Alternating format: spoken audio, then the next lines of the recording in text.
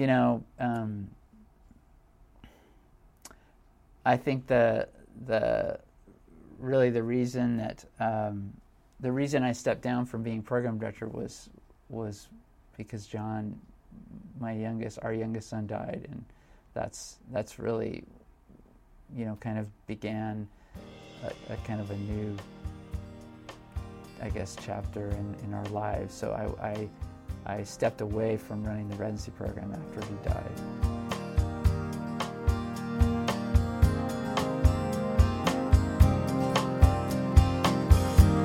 I don't remember how I felt. I never thought I'd live to read about myself in my hometown paper, how my brave young life was forever changed in a mystic cloud of pink vapor. Darling, give me your kiss. Only understand I am the nothing man.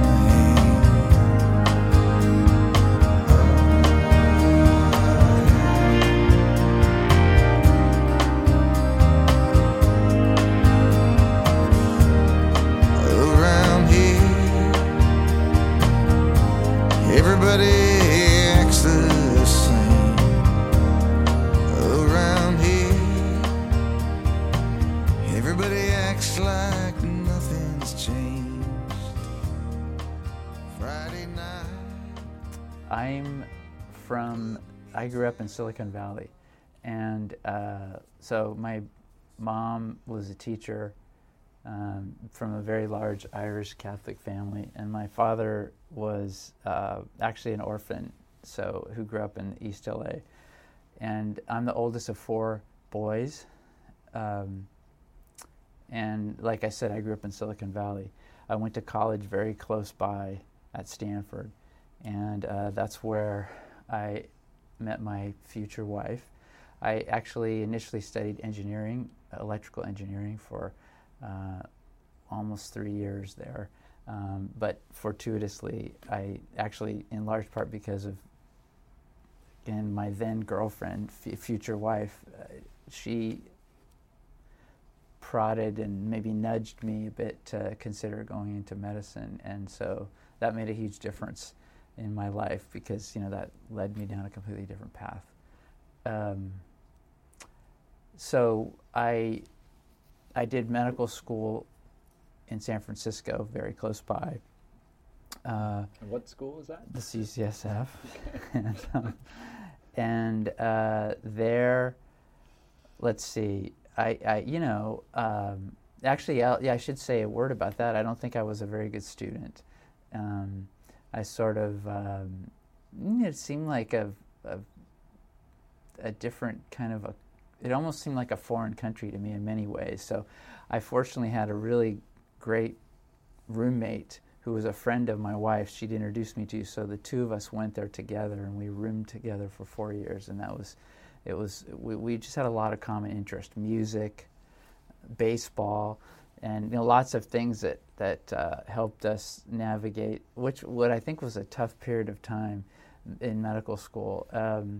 I think I didn't really fit in very well until maybe near the end of my 3rd, 4th year, and I had some incredible experiences on family medicine and on internal medicine where I met people who I felt that I could, 1, relate to, and 2, I could see that I might have the ability to do something like what they were doing. I remember I had a resident who was from the south side of Chicago, who was very much he's an African American guy who had an incredible ability to relate to the patients, and I could just feel see and feel almost like his superpower when I watched him with patients. And at the same time, unlike a lot of other people I met, he was actually extremely relatable to me. So I felt like he wasn't someone who was in another stratosphere. He had, he again was very relatable, so kind of like an everyman.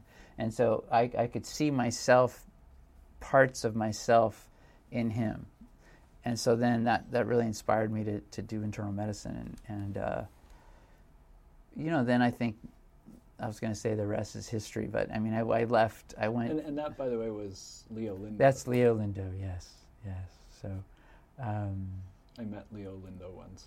Is that right? Oh, when I interviewed at UCSF. Oh, yeah. He was the chief resident at the VA hospital. I remember him really well. He was a memorable guy. He was. So that was at the VA. That was at the VA, Fort Miley. And so, where is he now? Do you know? I have no idea. Yeah, I have no idea.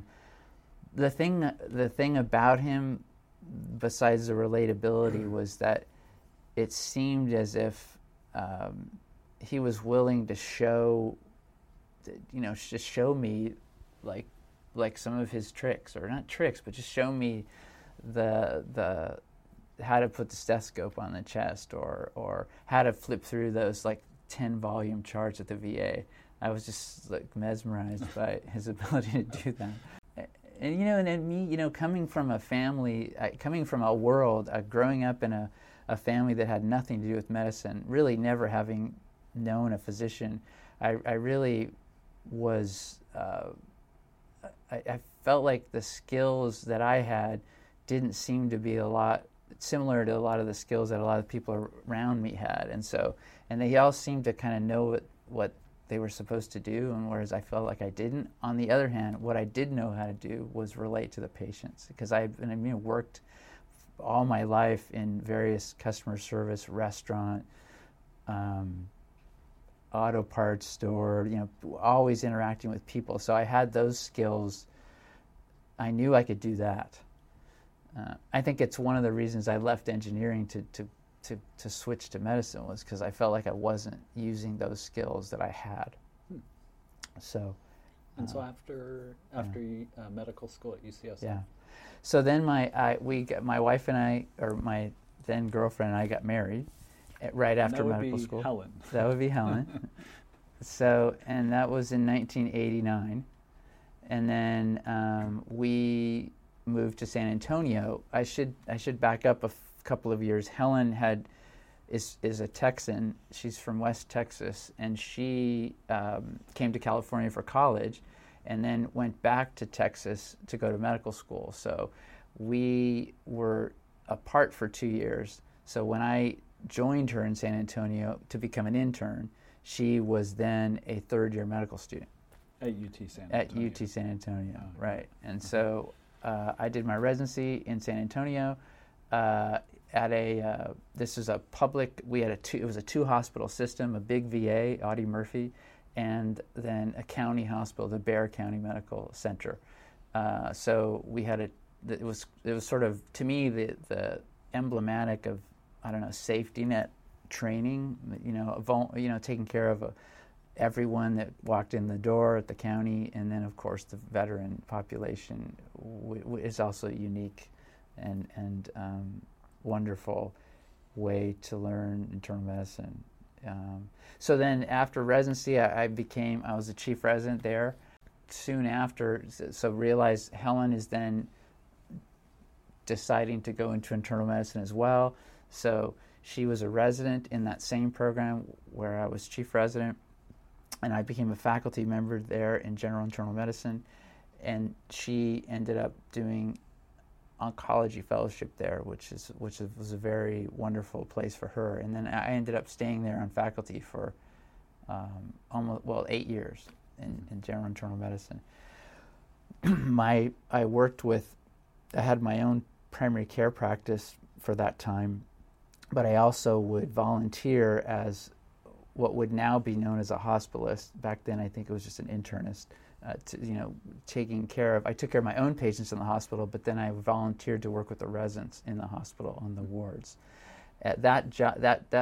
Those clinical experiences, those teaching experiences, led me to be able to spend a lot of time with the residents, and then fortuitously, or for some reason, the program director at that time was in the Air Force, and he was often being called away for his Air Force duties and the reserves and so forth. And so he asked me to be his APD, which I did. And so I gradually became more and more involved in the residency program. And then in 94 maybe, he got activated. He had to, for Desert Storm, so he had to go to the Persian Gulf. And so then I took over for him as a temporary program director. But then, you know, to make a long story short, when he came back, he no longer, you know, he wanted to move on to bigger and better things. And so then I became program director after a very few years, you know, 3 or 4. Don't tell the ACG. Yeah, no, I know. It was definitely broke any kind of rules. The rules at the time, the 5 years, it was definitely before the 5 years. So then, you know, Helen had then finished her fellowship. She was focused, she did a research fellowship focused on breast cancer. San Antonio turns out to be a very influential place for breast cancer. It's where the estrogen receptor was discovered, and so the people she worked with there were just amazing in oncology, and especially particularly breast cancer biology. So she was doing her, like I said, research fellowship, and then maybe joined the faculty. Now, I can't remember what year she joined the faculty, but in 1999, my boss then, my division chief, had given me this ad saying, you know, there's this job, there's, you know, Faith Fitzgerald is this famous internist, and she stepped down from the residence, you know, running the residency program at UC Davis, and so they're looking for a replacement, and so you should. So again, long story short, I applied to this job out here at UC Davis. It's the first time I'd ever been to UC Davis. Actually, never, even though I grew up, you know, 2 hours south of here, I'd never seen it actually. So, but ended up interviewing here and then getting offered the position as the residency program director here at UC Davis. At the same time, my wife Helen was offered a position running the clinical breast cancer program here because that person had recently left. So it was kind of a complicated joint recruitment that brought us to UC Davis. And that's 20 years ago. So since that time, I'm going to have to speed this up. I ran the internal medicine program here for 12 years, almost 12 years. And then most recently, for about the last 15 years, so there was an overlap, a period of time where I was program director as well as associate dean for admissions at the medical school here. That job I started in 2006, and I'm still in that position as associate dean for admissions, although I've stepped away from the residency program, obviously. So at the end of this podcast, we can give out your cell phone to anyone who's looking to get into medical school here. It seems like they already have it, Paul. So when we were in San Antonio, actually when I was an intern, we had our first unplanned pregnancy.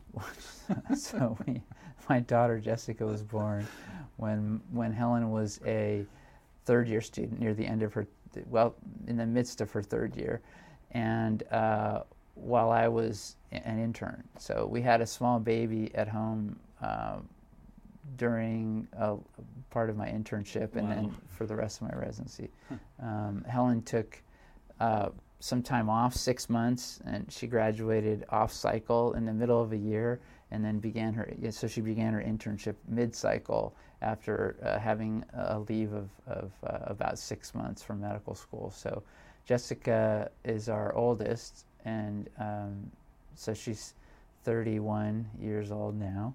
And then we had, during Helen's fellowship, we had our second child, Paul, who is 6 years younger than Jessica. And so we both of our kids were born in San Antonio there. John, our youngest son, was born actually in 2004. So again, but after we moved to California, we thought we were done having kids actually, but we had another, again, unplanned pregnancy. So I like to say we had one child per decade because, we had one in the 80s, one in the 90s, one in the 2000s, mostly because we were busy and we weren't very good planners. But so yeah. So how much of a gap was there between Jessica and John? And John, almost 15 years. Jessica was born in 1989 and John was born in 2004. So it's a 15-year gap. And so Jessica was more like almost like another mom for him, rather than, a big sister / mom for him. Right, taking big sister to a new level. Right, exactly. No, it was, in fact, I would say the kids, our kids are so far apart in age that they each helped raise the next one. So, Jessica definitely spent a lot of time with Paul when he was young and really was kind of taught him a lot, again, in a very motherly way. And I would say between Paul and John, they're 8 years. And so he very much took on the role of, more than a big brother, but just, his sort of inspiration in many ways. Okay. So then maybe you could get into what happened back in December 2011, which is hard to believe that it was 10 years ago. Yeah. It's really hard to believe. The time is almost, it's modified. Sometimes it seems like forever ago, and sometimes it seems like yesterday. So, John, our youngest, was very much like he had parts of his brother and parts of his sister in him, but one thing he loved to do like his brother was he loved to ski. So he was on a ski team at a young age. He started on a ski team in 2010, and he had been on the ski team for a year. In 2011, this was his second year in the ski team, his mom had taken him up for the first weekend of that season, which was in December, mid-December of 2011. It's a very dry year. There was hardly any snow, and so I actually was not there. I'd taken my son Paul to our annual Christmas party on my mom's side, the big Irish Catholic family. The side they have a big party every year, and so we were going to that. And Helen was taking John to ski team for his first weekend. And on the second day, on Sunday of that weekend,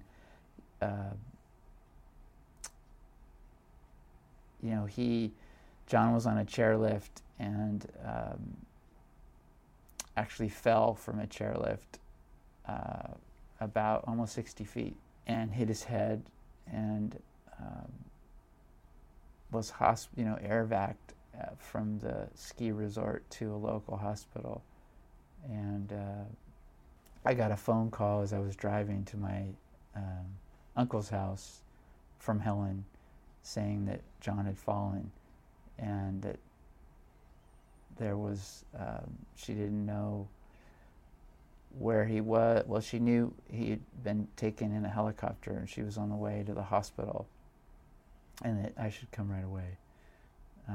So what I did was very clear that his injuries were, he was in an ICU and had gone to surgery to emergently to evacuate a hematoma, and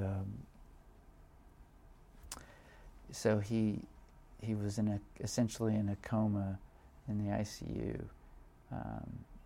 and I guess over the next really couple of days we were with him at his bedside, but he never really woke up, and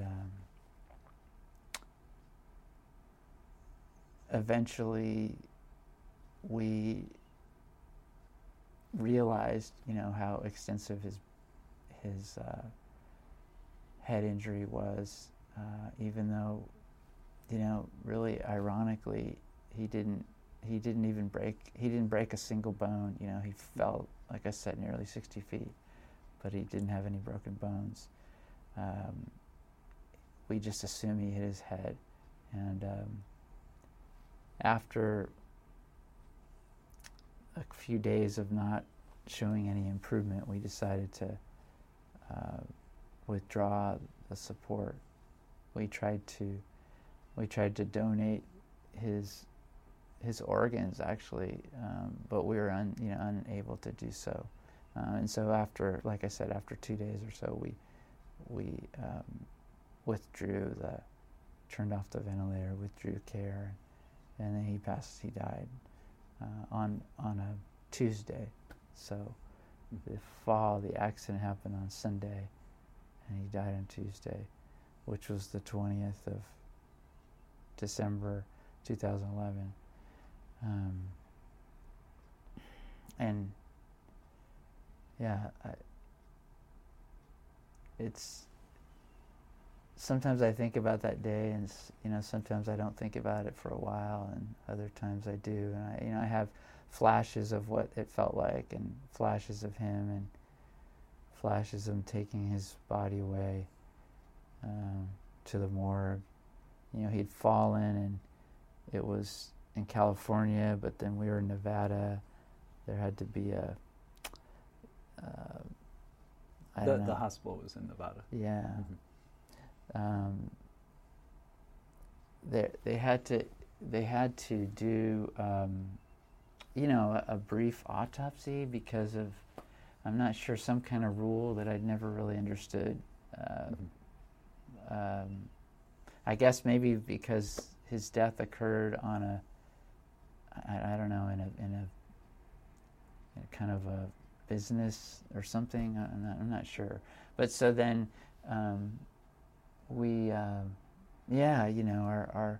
so that moment, that day, those days are a bit of a blur, but everything changed after that for us, for our family. And what were the next few days and weeks like?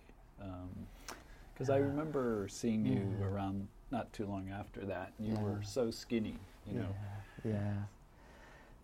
But like in particular, like what was it like trying to sleep and I think just get through the day? I think, I'll be honest, it was, it's a blur. And I think those days after John died, we were in a state of shock in some ways. And so it really feels like you're walking through molasses. Everything seems to be moving more slowly. You don't have any energy.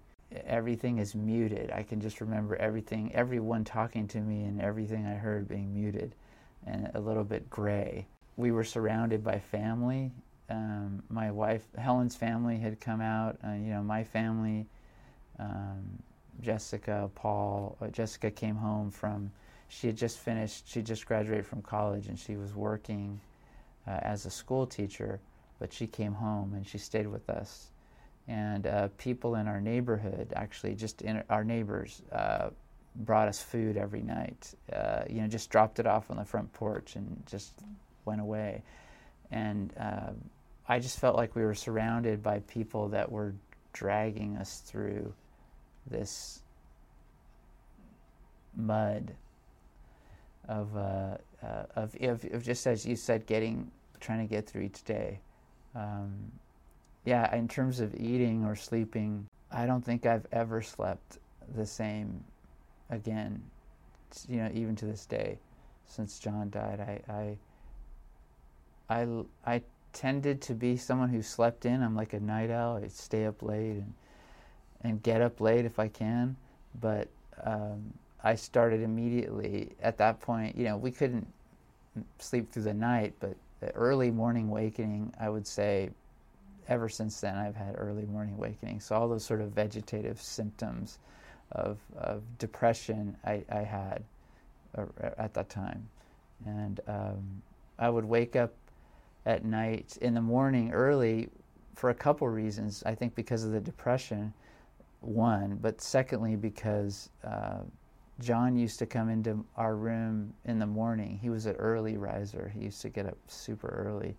And of course on the weekends, on the weekdays when he had to go to school, of course he wouldn't wake up, and I'd have to wake him up to get him out of bed. But on the weekends, he would get up at, the crack of dawn and want to come into our room. And so I could always remember him coming into our room and me trying to keep him quiet so he wouldn't wake up his mom. And so I have very vivid memories of him in the early morning hours coming into our room, and I couldn't get that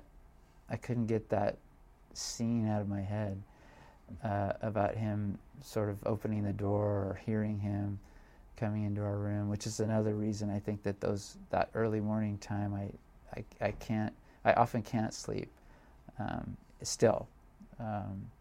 In terms of the eating, I think, again, all those things you hear about, you read about body image problems. I think John was like a skinny kid, very small. Like, we were very worried about him when he was little. 20th percentile. His weight was always in the 20th percentile, but his head circumference was like the 95th percentile. So he was just a skinny kid with a big head. And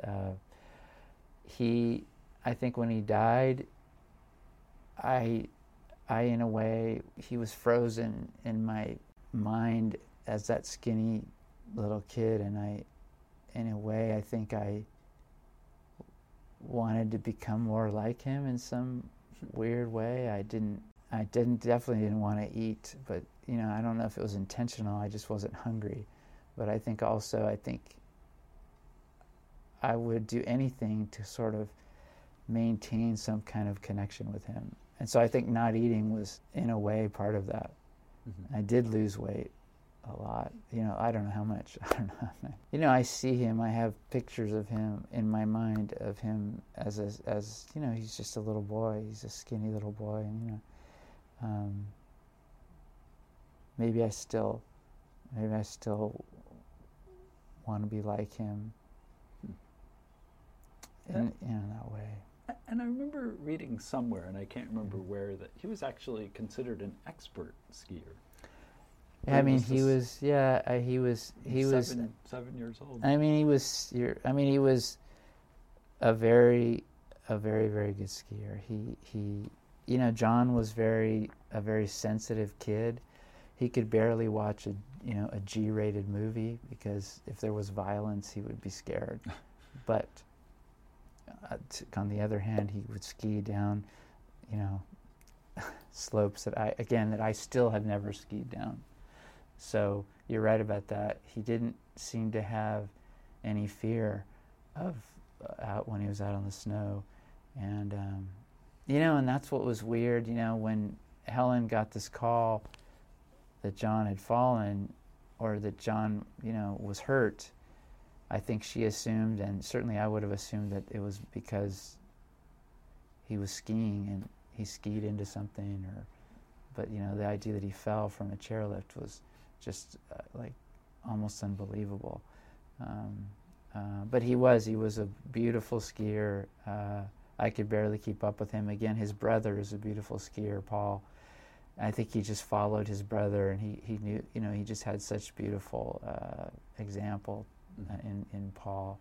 But it was paradoxical to me. He's so sensitive and so dramatic in a way, and like I said, so scared, like a scaredy cat kid, a little bit about violence, like I said, if there was a loud noise. But skiing, he was just in his element.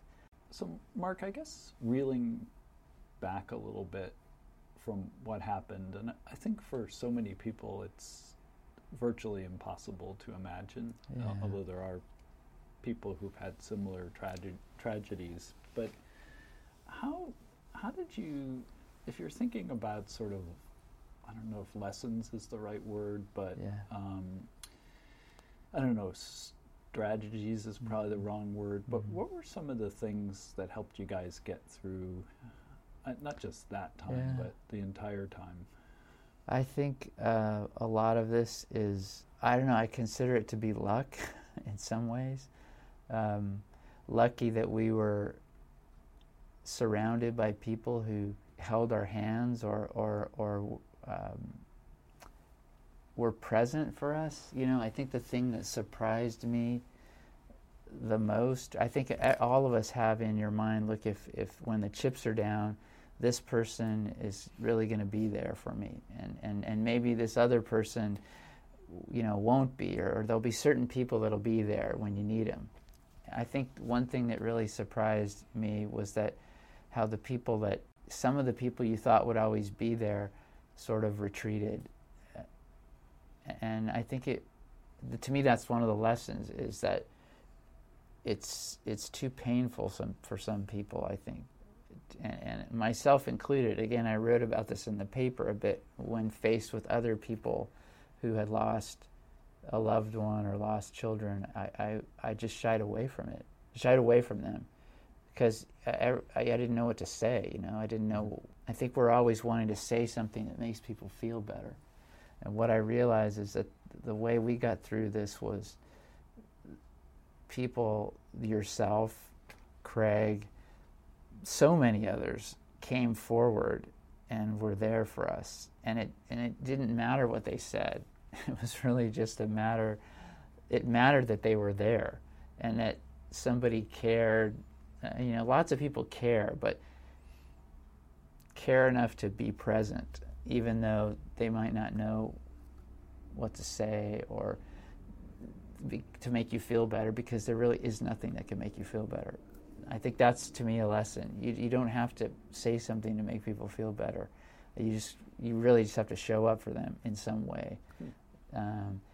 And we were so heartened by that. Again, the community, it's what community is, right? Again, our neighbors who, like I said, would drop off food and leave it just to make sure we had enough. I think the other thing, the lesson, if you will, is that I think we often assume we're the only person suffering. And when you experience something like this, you realize, you start to meet people and you listen to them and you hear their stories and you realize that you're not the only one. Everybody, right? Everybody has a cross maybe to bear, or everybody faces down loss or trauma or suffering. And so I think that's really what got us through this. I shouldn't say that's the only thing. The other thing, I'll be perfectly honest, I think remember, Jessica was away at college. Actually, she was done with college. When this happened, our family unit was Helen, myself, John, and Paul. After John died, I think one of the main reasons we survived was because we had Paul, and we had to take care of him. And when you have a purpose in life, then I think that in a way allowed us to go on. I don't know what would have happened had Paul not been there and not needed us to be his parents, like to not be paralyzed or rolled up in a ball, of tears, which is what we felt like doing, And Paul was how old when John died? He was 15. Mm-hmm. He was, when you're 15 years old, your life, hormones, adolescence, who you are, you're already kind of, I think, struggling. But then with his brother, when John died, I think we just knew we had to take care of Paul, and we had to lift him up or hold him, and so we felt the need to take care of him. But I'll be honest, I think he took care of us in so many ways, and that those bonds that form when you're like in the deepest, darkest place, they're just really just so powerful and so I don't know, strong. So I guess if you're thinking about survivorship skills, Mm-hmm. Should anyone ever go Mm-hmm. through what you guys have gone through, what are your things have you taken away from all of this? Maybe you do this before the thing happens to you, but you have to do things in life that I think have purpose, have meaning to you. So after John died, I think this happens to a lot of people who have lose a child or lose someone they love dearly is they think about what's really important to them in life and what they want to spend the remaining moments of their life doing. Whether that's what kind of work you want to be doing or whether that's who you want to hang out with, how hard you want to work. All these things, I think, are reset. And, for a time, I didn't want to go back to work. I didn't want to do anything except just stay home. And like I said, just make sure I enjoyed my time with Paul. But when I re-entered, if you will, I was able to, I think, appreciate the impact of some of the things we do at work and maybe realize that other things are not so important and I was going to let them go. So I think that the answer to your question would be the things that kept me going or the things that I think had meaning or purpose for me. So, I think the medical school admissions role I got involved in developing some new programs that have to do with, a different kind of student and building a program that's meant to, to sort of change the way we do admissions and to change the kind of the people that we include in the medical workforce. That's been very meaningful work for me. The other thing that's been meaningful is trying to make sense of John's death in the way of us trying to make skiing better for other children, that is safer for other children. I think us working with the ski resort to try to prevent this kind of tragedy from happening to another little boy, little girl, was very meaningful. I think that helped us to feel like all of the work that we put into raising John wasn't for naught, or that his life was not, wasted in some sense. So thinking about what's meaningful and important to you in your life and trying to pursue that if you can, I think that's a way to immunize yourself against the inevitable slings and arrows or ups and downs of life. And then I think being vulnerable and sharing with others, which is not something that people naturally do, that's a way to allow others to come in and to help lift you up a bit when you're down. Because I think the other lesson to me is that nobody makes it on their own. I've never thought people make it on their own, but I learned that very acutely when John died, is that there were so many people that helped, that lent us a hand, that just showed up for us. And other than the dropping food off, and what were some other ways that they helped?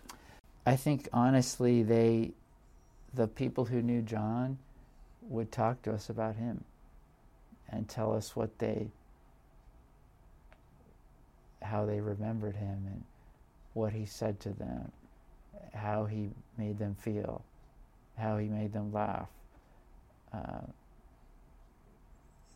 A really generous or kind act that he had performed or they had witnessed, with their son or daughter, or just all those things. When you think about your children, they're at school. You see them, you take them to school in the morning, you pick them up in the afternoon, you have dinner, you give them a bath, you put them to bed. But they spend this whole part of their life at school, and oftentimes you never know what happened. You never see them there. And when John died, I felt like I wanted to do anything to know him better, to understand what he was like in his class or with his friends. And so I think a lot of people shared that kind of information. It was like a salve, for me, actually. And it also helped me realize that his presence was still there, in the world. And, you feel so detached. I felt so detached from the world. And so it was a way for us to feel more connected to the world.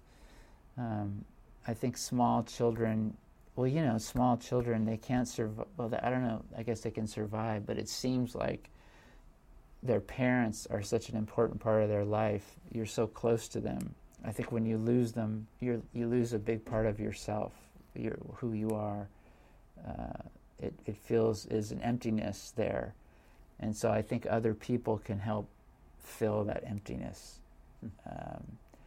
with particularly those people who knew John or can share, are willing to share about if or how he made them feel. You're just so desperate for any glimpse, any trace of the person you lost.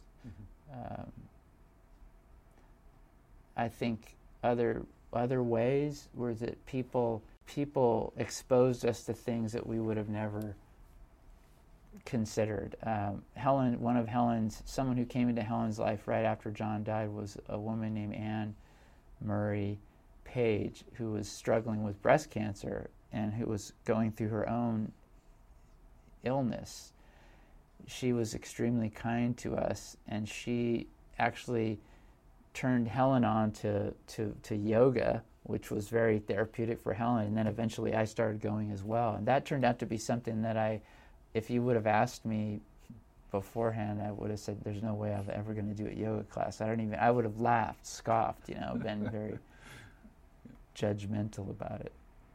But I'll tell you that there was something that yoga had the effect on me and Helen of being some type of release, some type of pain relief.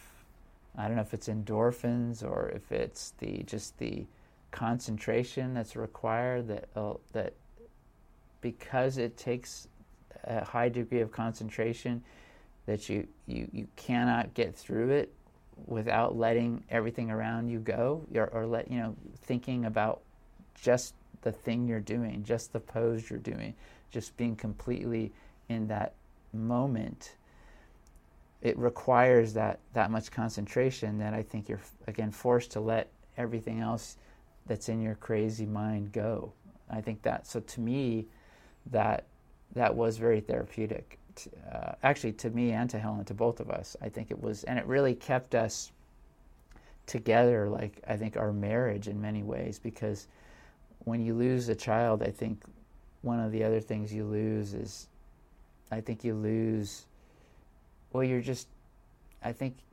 relationships are so fragile anyway, but then when you have a traumatic event like that, I think it's oftentimes relationships just fracture and break apart. And I think yoga kept us together. It was an activity, even though it's not like an in-depth conversation, but it's an activity you can do together that you can. Yeah, it's an activity you can do together. So in a way, it brings you together. So that was very therapeutic for our relationship. But it was also, to me, again, a tremendous relief, pain relief. I think it was. It was. It also was painful, but that was in a sense pain relief too. It's painful as on your muscles. Yes, sorry, physically, yes. So it's physically painful, but in a way, it resulted in a release of pain, if that makes any sense. Yes, it does. It wouldn't have made sense to me if someone had explained it to me beforehand. But I think the other thing is that yoga, this is a stereotype, Paul, but yoga, I think the people who go to yoga, there tend to be, one of my yoga teachers said this to me very early on, and it stuck with me, which was that people come to yoga for inspiration or out of desperation. And when she said that to me, I was like, oh man, I'm in the latter category. I mean, I just wanted to feel or try anything to feel better. I would have tried anything to feel better. And so maybe yoga classes are filled with people that are similarly injured in a way, or not filled with, but there's a subset at least of people that are searching for something. Yeah, there's some type of desperation. That sounds dramatic, but I really that's probably the one that resonates, sticks with me to this day. Sort of ranging a little away from this topic, one of the themes that's come up in the interviews I've been doing is that in terms of, I don't know, getting through this year, it's been so hard on everybody on the planet, COVID, the pandemic. One of the themes that's come up is I've noticed that it's not that it doesn't faze people who've been through a lot or suffered a lot, but it doesn't seem quite as impactful. Have you felt that way at all? Or I think you're right about that, Paul. I think the pandemic is really hard. It's hard to see the suffering, but personally, the toll that it takes on me personally, the feelings that I described to you after John's death, it doesn't compare to that for me. I guess I'm able to confront it much more easily. It doesn't feel as deeply, I guess, injurious to me or my constitution in a way, and I feel like I can survive it knowing what I've survived. I mean, witnessing that, it's actually, I think that's what you're trying to say maybe. I haven't, it's not been as much of a struggle. You know, in medicine, Paul, all of us, we see things that are terrible, right? We see things happen to patients for over and over. We see death, we see illness, we see people lose control. But I don't think you ever experience it so deeply, in such a deeply personal way, until it happens to you in some form or another. And while I had personal loss in my own family, my brother way too young, I felt that very deeply, but it didn't even compare to the depth of the kind of darkness and sadness and hopelessness after John died. I don't know. I mean, I do feel for the tragedy that's, in fact, I think COVID has been extremely difficult.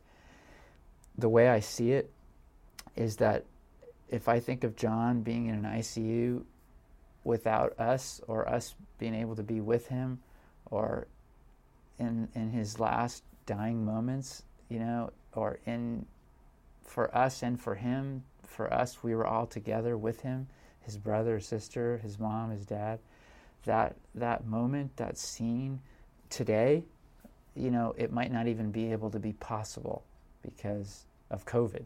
I think that's, to me, what really affects me when I see that. And I've seen it, you know. I have a woman that actually cleaned our house for 20 years. She's a Mexican woman, really became part of the family, knew John. She actually died 2 weeks ago of COVID, alone in hospital, without even like her son, daughter, you know, by herself. And it's horrible, you know. So I guess I see it. I can see. I think that's the part that sticks in my head, is that loneliness or isolation of patients. So I was wondering if you could tell me about the tree. Yeah, the tree. Yeah, the tree is, John's tree, as I call it, is a small red oak tree that a group of parents from his class decided to plant after he died. So John died in December of 2011.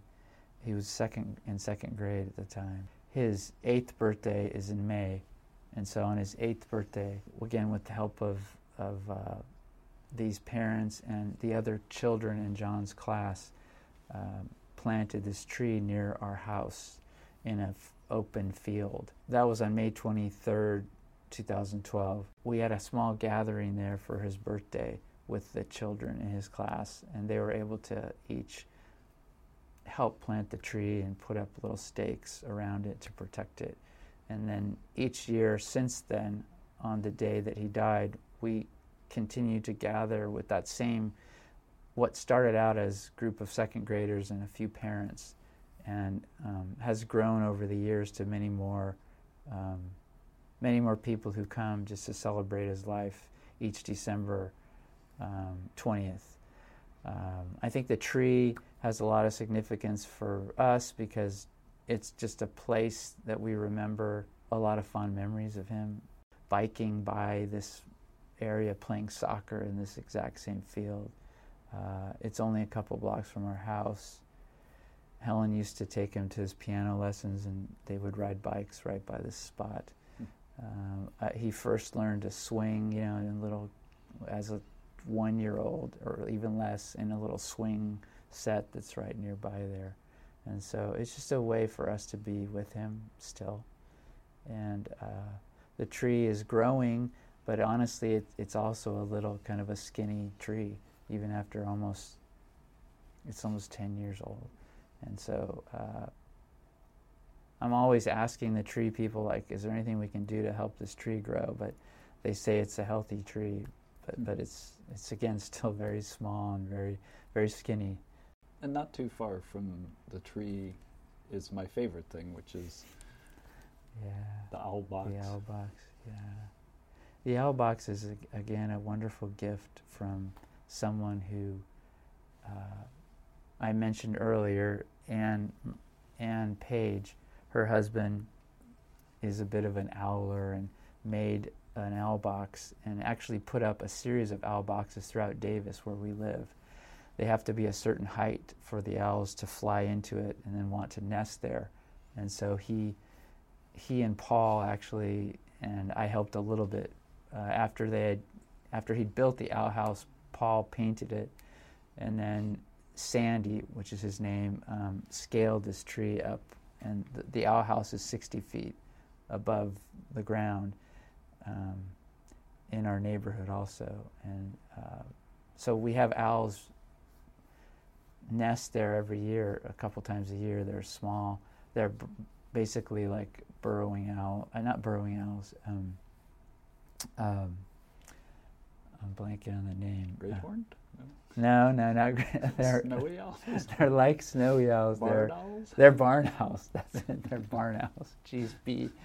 It's not a burrowing owl. Barn.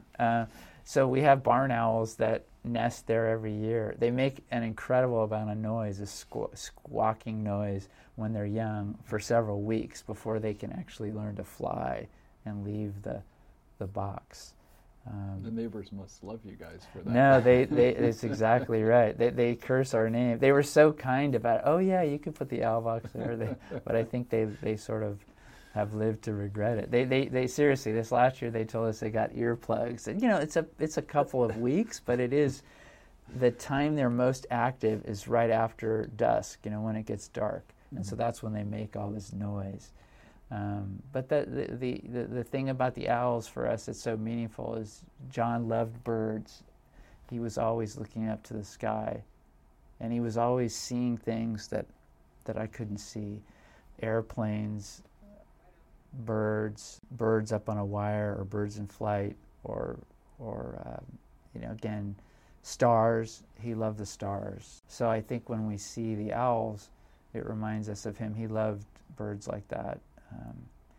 He loved raptors, and he was just a very nerdy kid about stars and flight. And there's a lot of great birds in Davis too, it's right? True.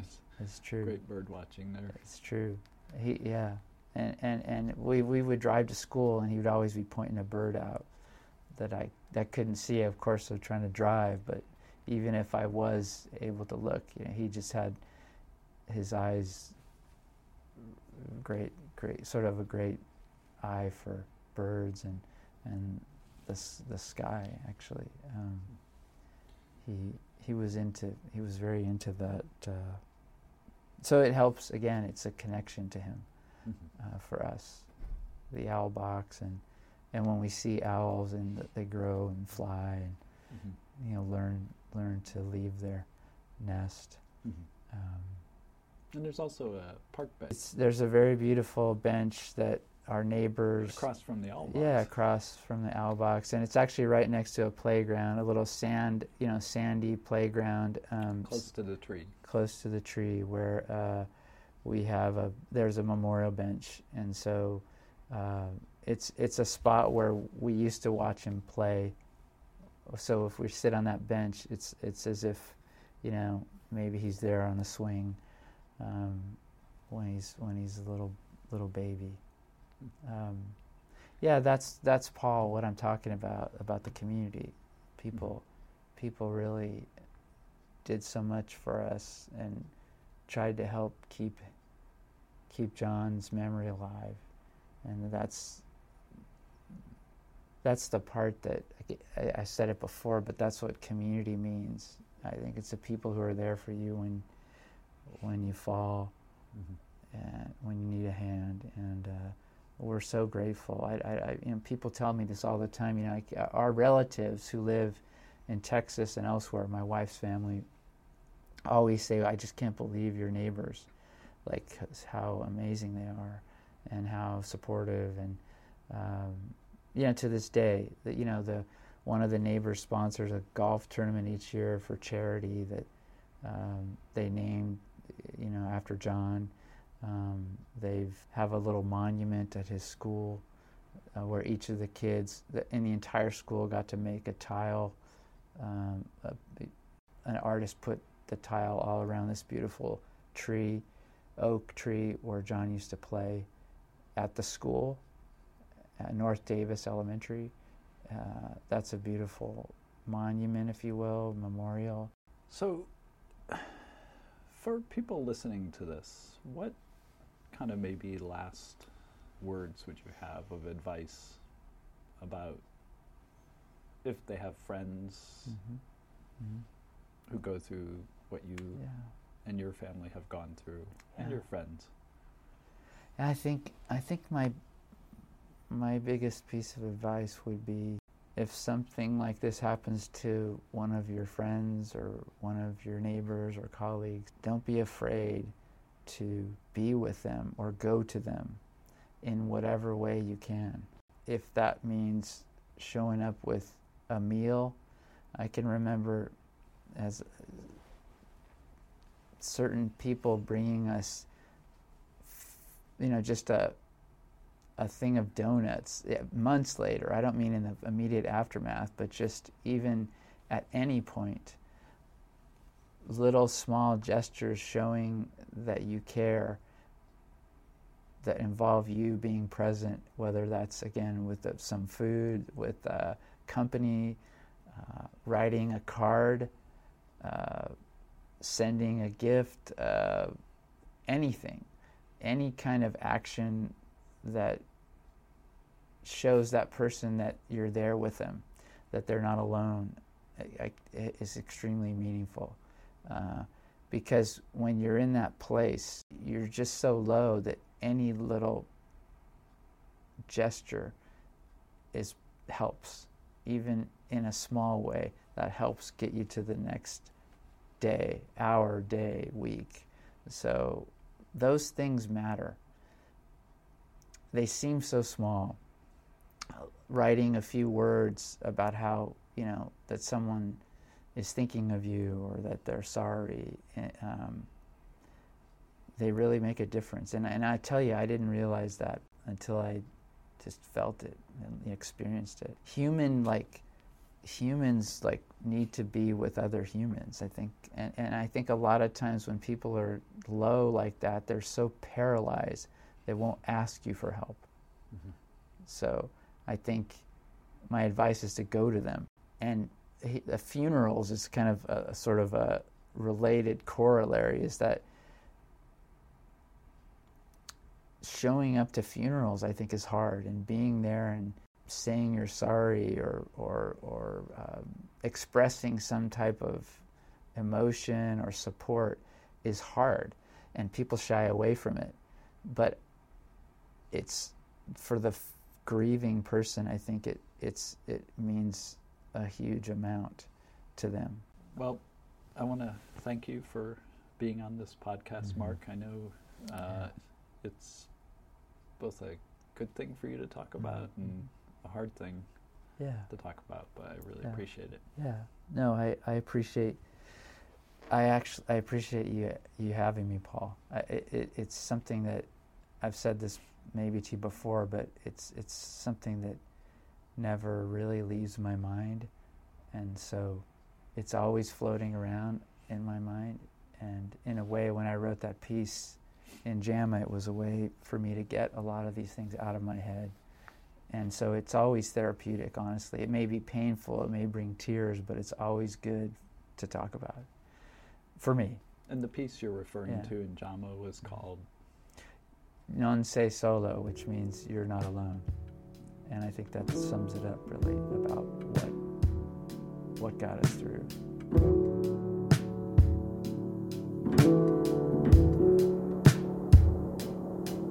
You know I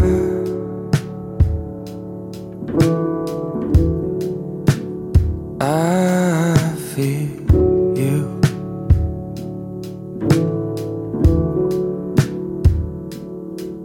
You know I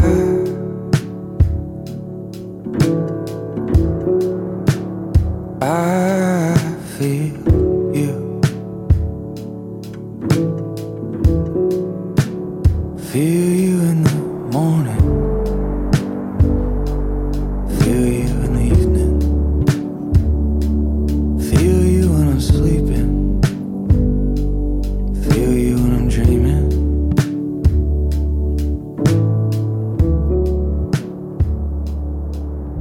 And Epilogue.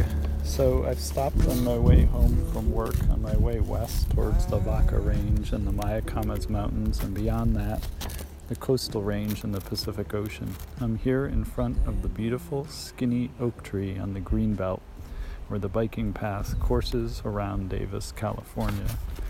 This is John's memorial tree, and it is healthy looking, just skinny, as Mark said, like John was. Underneath it here are messages written and painted on rocks, neatly arranged beneath the tree. There are also two painted ladybugs in a sort of cave-like primitive painting on a slab of tumbled bluestone. I think it's a barn owl that's been painted on there. I will try and put a picture of this scene for the main image on Spotify and SoundCloud. Now, I'm going to walk over to the park bench, which is a little more than a stone's throw away from John's tree. And it's a strangely overcast kind of day here in California. About 85 degrees. Cool for Davis, cool for the Central Valley. And as I walk over, I'm on the bike path here next to the soccer fields. There's some big, beautiful trees on the edge of the Greenbelt. There's a man combing his dog over there, probably to keep the fur out of his house. And as I'm walking, I'm looking for the owl box.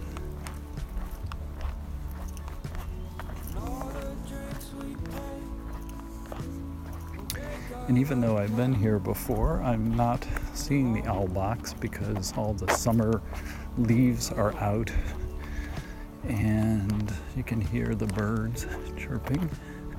And I'm looking up in the tree for the owl box, but I still have not located it. It's about 60 feet up, or maybe exactly 60 feet up, because as Mark said, they have to be at that level for the owls to be able to dwell in those owl boxes.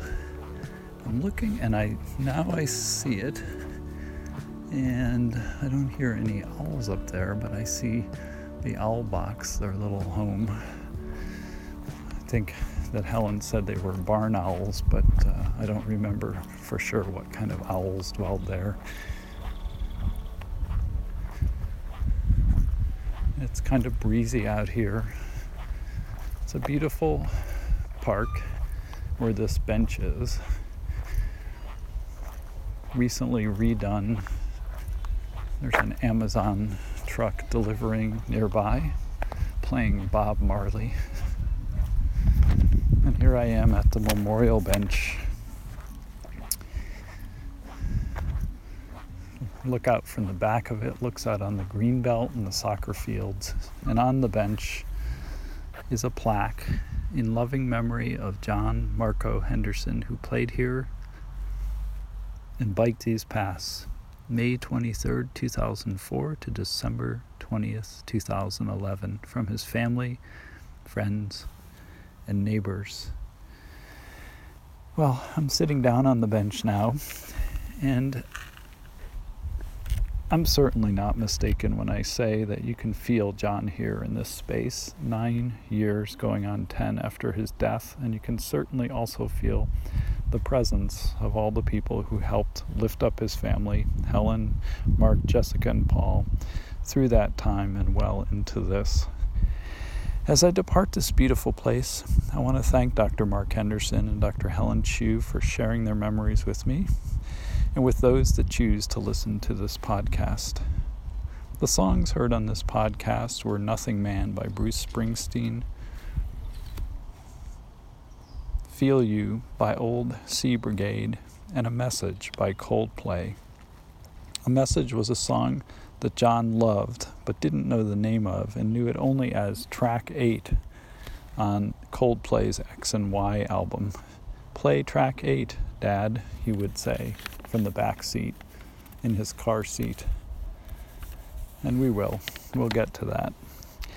Thanks for listening to this podcast, everyone. I'll be back with episode 8, the final episode in the Mountain Lion Surviving Crisis series, in a couple of weeks, right around Memorial Day weekend. Yes, Memorial Day, an appropriate place to end these Surviving Crisis podcasts. Until then, take care, everyone, and stay well.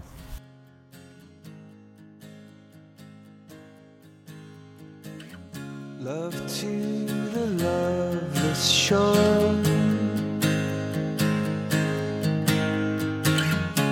and it goes up. You don't have to be alone.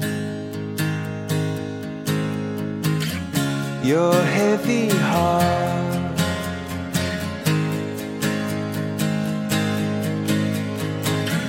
is made of stone,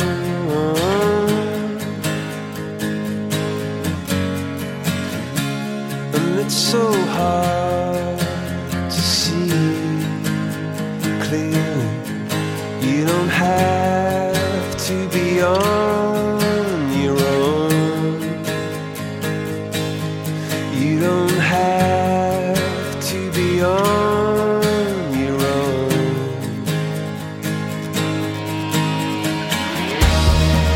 And I'm not gonna take it back, and I'm not gonna say I don't mean that.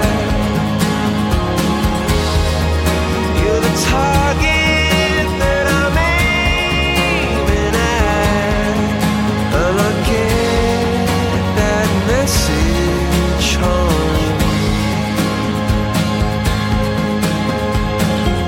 My song is love.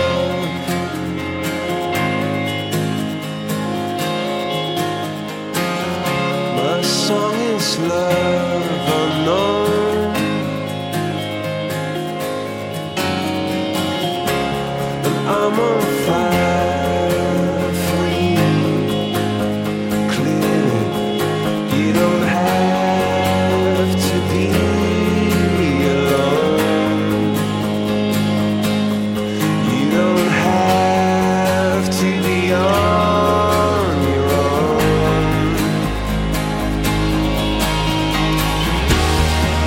And I'm not gonna take it back,